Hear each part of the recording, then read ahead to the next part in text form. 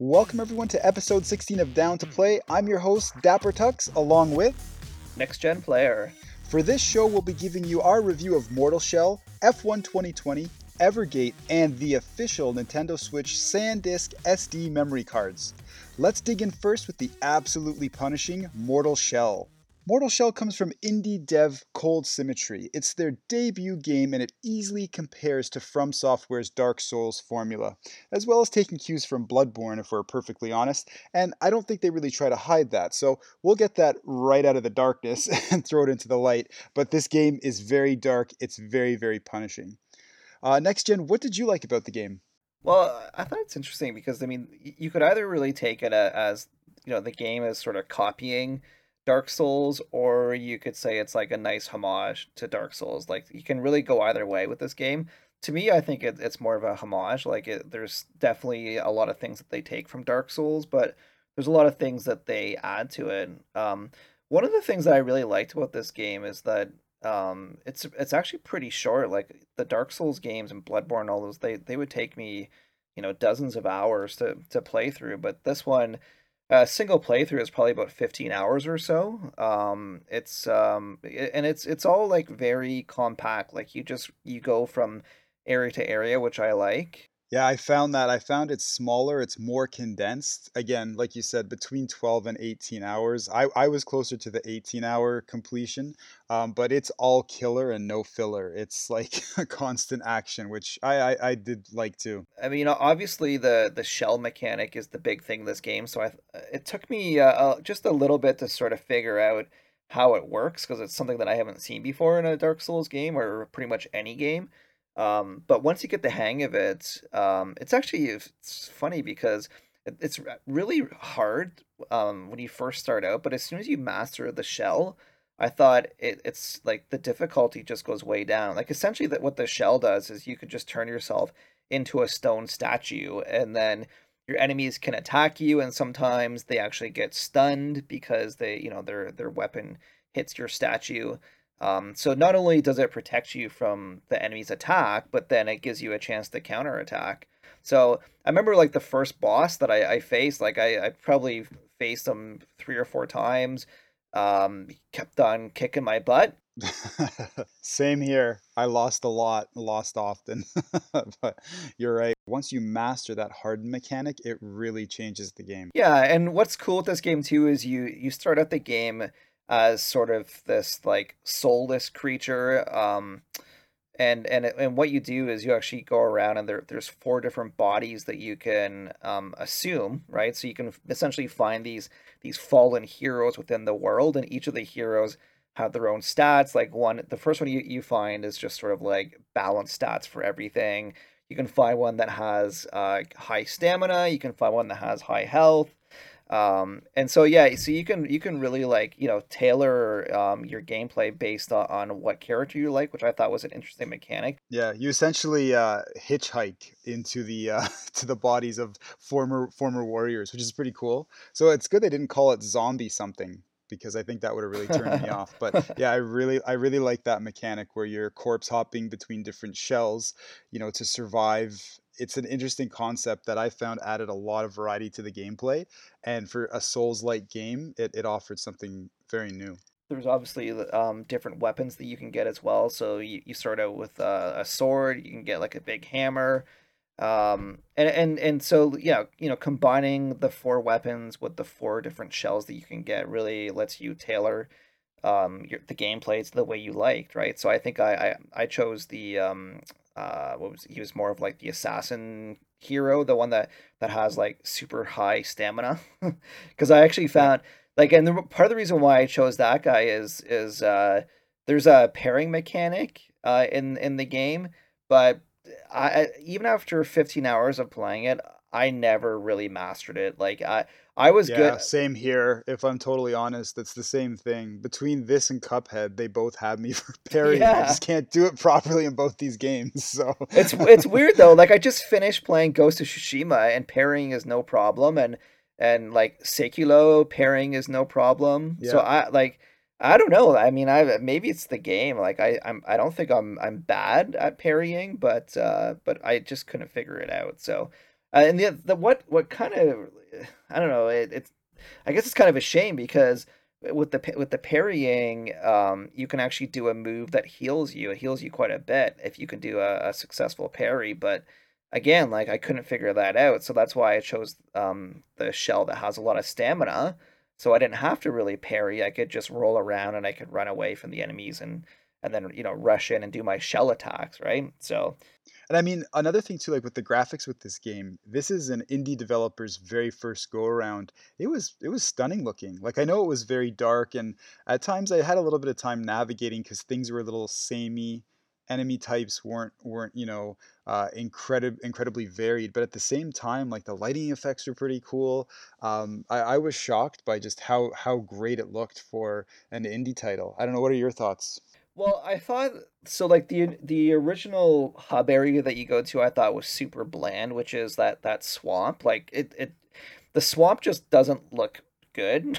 Like it's so samey. Like I'd go around a corner or like crawl through a path and I'd get out and I'm like, is this the same swamp? Like what did I even? I found myself too, like I found the graphics, like in terms of the actual character animations and again like glistening off of armor and surfaces with lighting pretty cool. But you're right, like the level design in terms of what I saw, like you said, various environments were very similar, and I would find myself kind of getting lost. Like early levels of Halo. It was one of those things where Yeah. it's just like, okay, this is I think I've been here before. It looks familiar, so maybe I've been here, and then you might double back or get confused. But yeah, no, I found that too. So level design, I found could have used a little bit of work for sure. Yeah, but what I like though is like the swamp is just sort of like the hub area, and then it branches off, and there's three different like dungeons that you have to face, and I thought like like there's the icy cave dungeon, there's the big cathedral, like I thought that they looked really good, right? So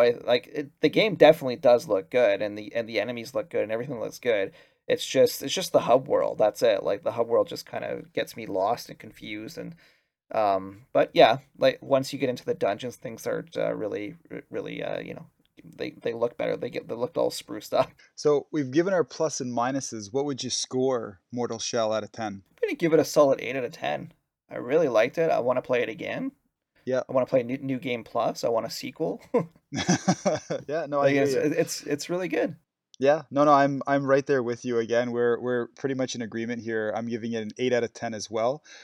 Great game. I love the fact that it's a little bit shorter, offers a challenge. Again, it doesn't just completely kill all your time with just, you know, waves of enemies that are just all filler, and it gives you, exactly what you want from a Souls-like title and throws in a new twist. So, yeah, absolutely something I loved, and we both highly recommend it at an 8 out of 10.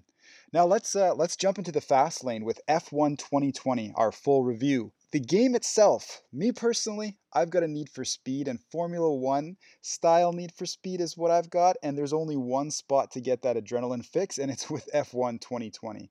I really enjoyed this game. I've got a long history with Formula One, and I was a huge fan back in high school, but I drifted from the sport ever so slightly. But my story restarts with Netflix live action series Formula One Drive to Survive. If you haven't had a chance to check out that show and you're a Formula One fan, you should watch that and then play this game because it's absolutely the intense action and highly competitive nature of the sport. It's captured so well in F1 2020. So if you love racing like I do, if you love Formula One racing, especially after checking out that Netflix show, you got to check out this game. What I really liked about F1 2020 was the fact that you can team up and race along with official teams and drivers. You can also compete on 22 highly detailed circuits with current and classic content included. I was really excited to get the actual Michael Schumacher edition. So you get a lot of throwbacks in terms of homages to the legendary driver's car and style. So absolutely love that. You get a lot of his race kits as well too. What I love the most about this game is the new management angle. It's so well done. It's executed perfectly, and it's the most fun I've ever had in a Formula One game. I find management modes in games they can be dry and a little dull, quite frankly. But in F1 2020, I really felt like I was going through the high drama situations that I saw in that Netflix series that I was referring to, or that you hear about in the news around Formula One teams. In the mode, which is called My Team, you are both the driver and manager. So it allows you to build an entire racing team around you. So, keep a lookout online for Dapper Team Racing. That's me. Or sorry, Dapper Tux Racing. That's my race team. The customization is absolutely insane. I loved it.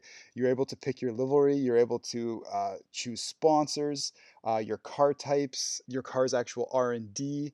It's all here for, if you're a motorhead like me, then you're really going to enjoy that. And again, that's, I found, the big cherry on top of this delicious racing Sunday experience.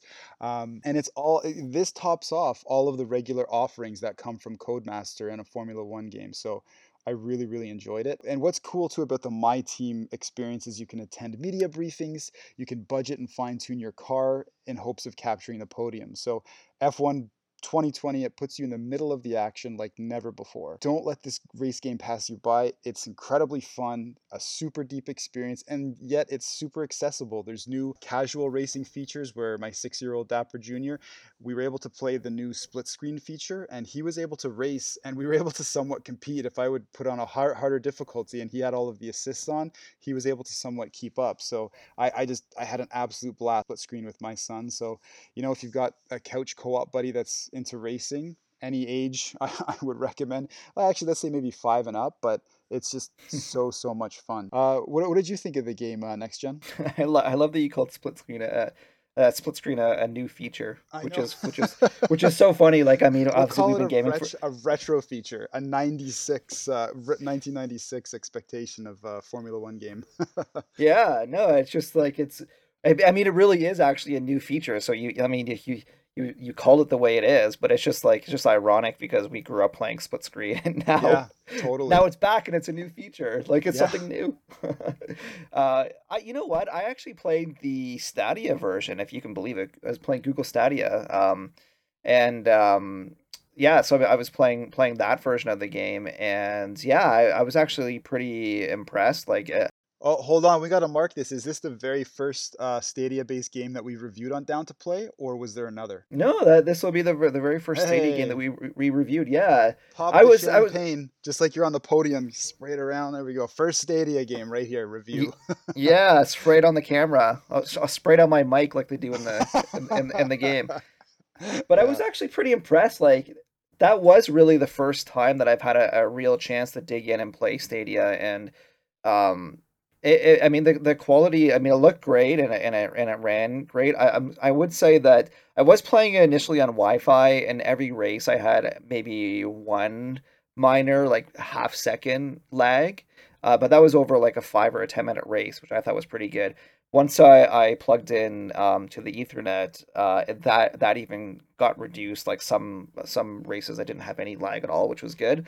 So yeah, overall I had a good experience playing it on Stadia.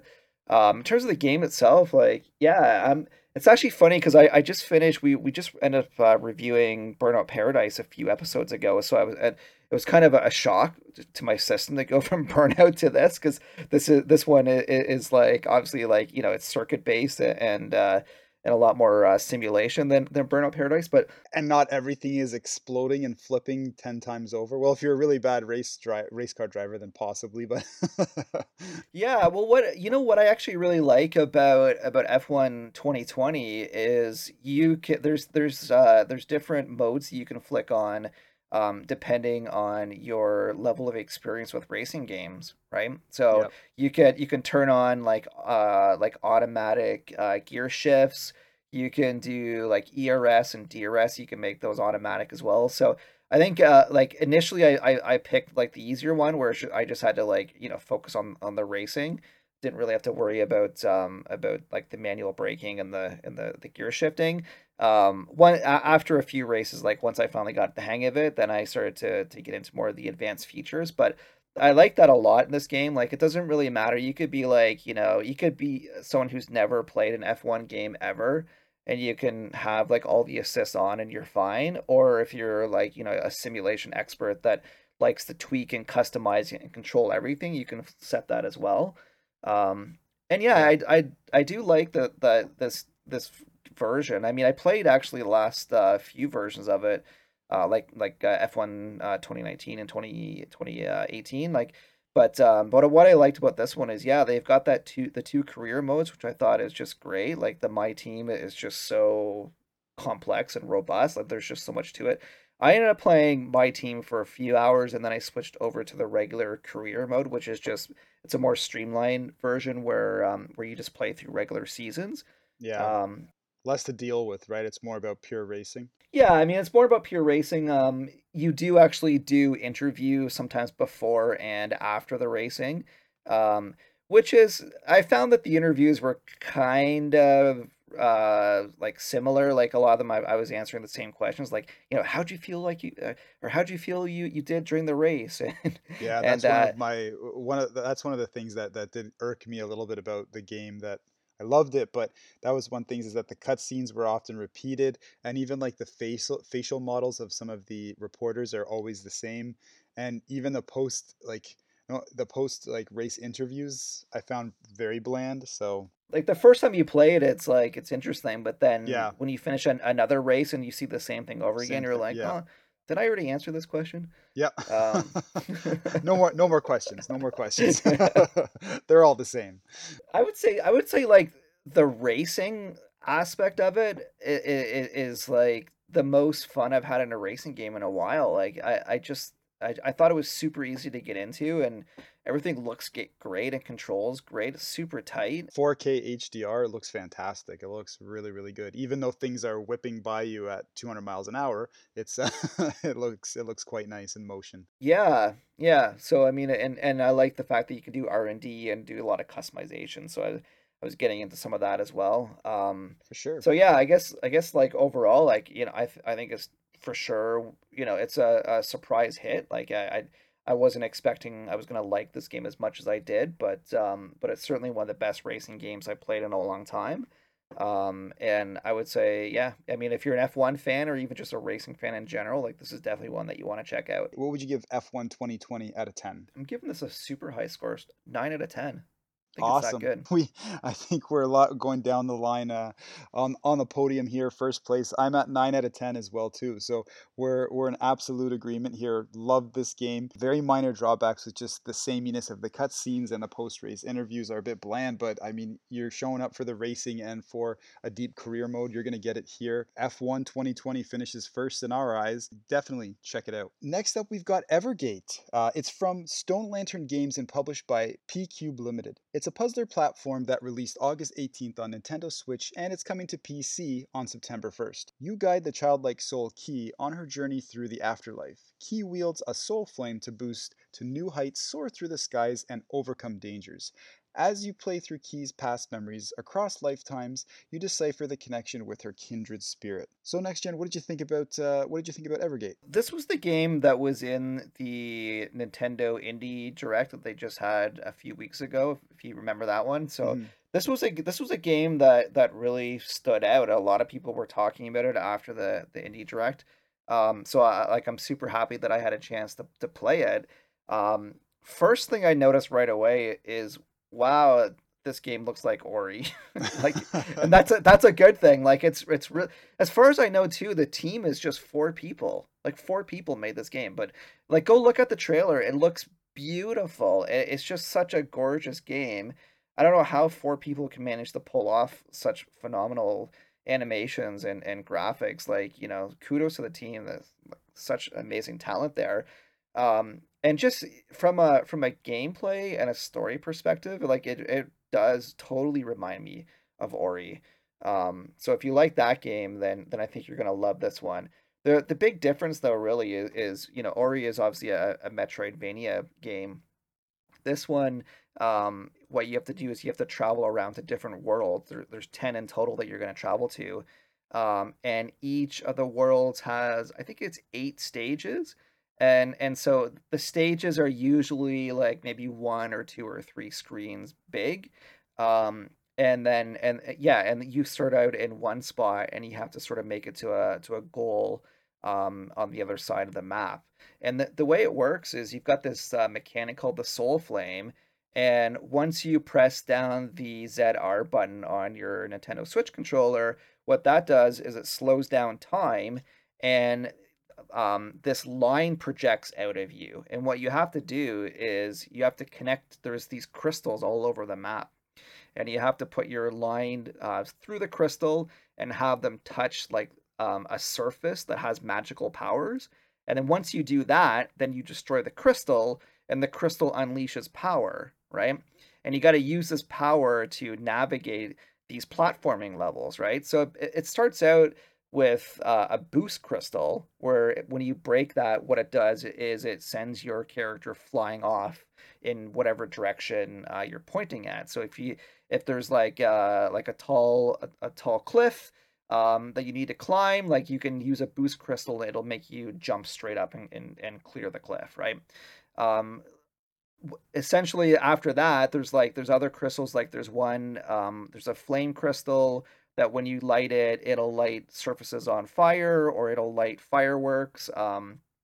There is a crystal that will teleport you across the map to a new spot. There's one that creates a platform below you, and there's another one that creates like a barrier or a rock in front of you. So what actually ends up happening, and this is like what I find so cool about this game, is that the very first world that you go to just has the power boost crystal, but then as you go through, each world throws in one new crystal, so one new power, but the levels also have the crystals that you found in the previous worlds. So essentially, like, it just keeps on building on each other. Like once you get up to, world 5 or 6, you've got 6 different crystals that you've got to deal with.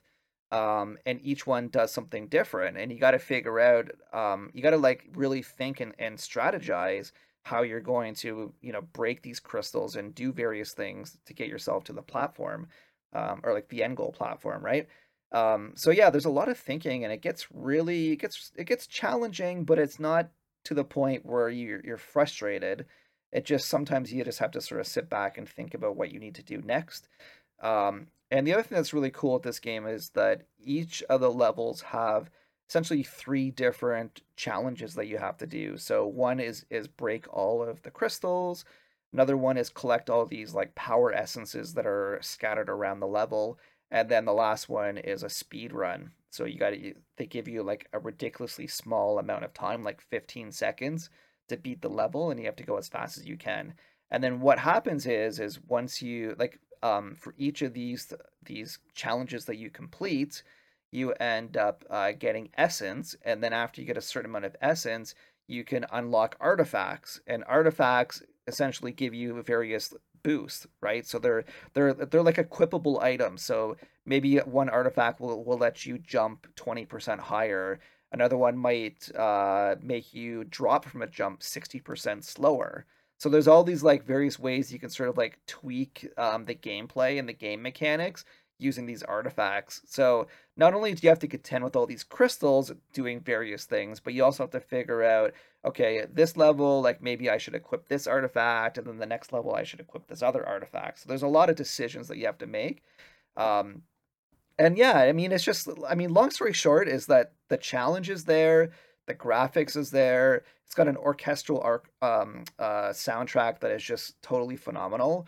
And it's one of the best looking indie games I've seen in a while. So, absolutely, if you're a fan of Ori, and you like that art style and you like that style of gameplay, this is almost like a more compact version, I would say, of Ori.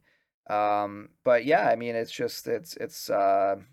one of those games that I didn't really know too much about until I saw it on that Nintendo Direct, and now I'm so glad that I played it, and it's one that I'm definitely going to highly recommend. Nice. So, what would you score the game out of 10? I'm going to give this game an 8.5 out of 10. Definitely have to check it out with that high praise. It sounds really interesting, and yeah, I'm a big fan of Ori, so I'm up to playing an Ori clone, I guess.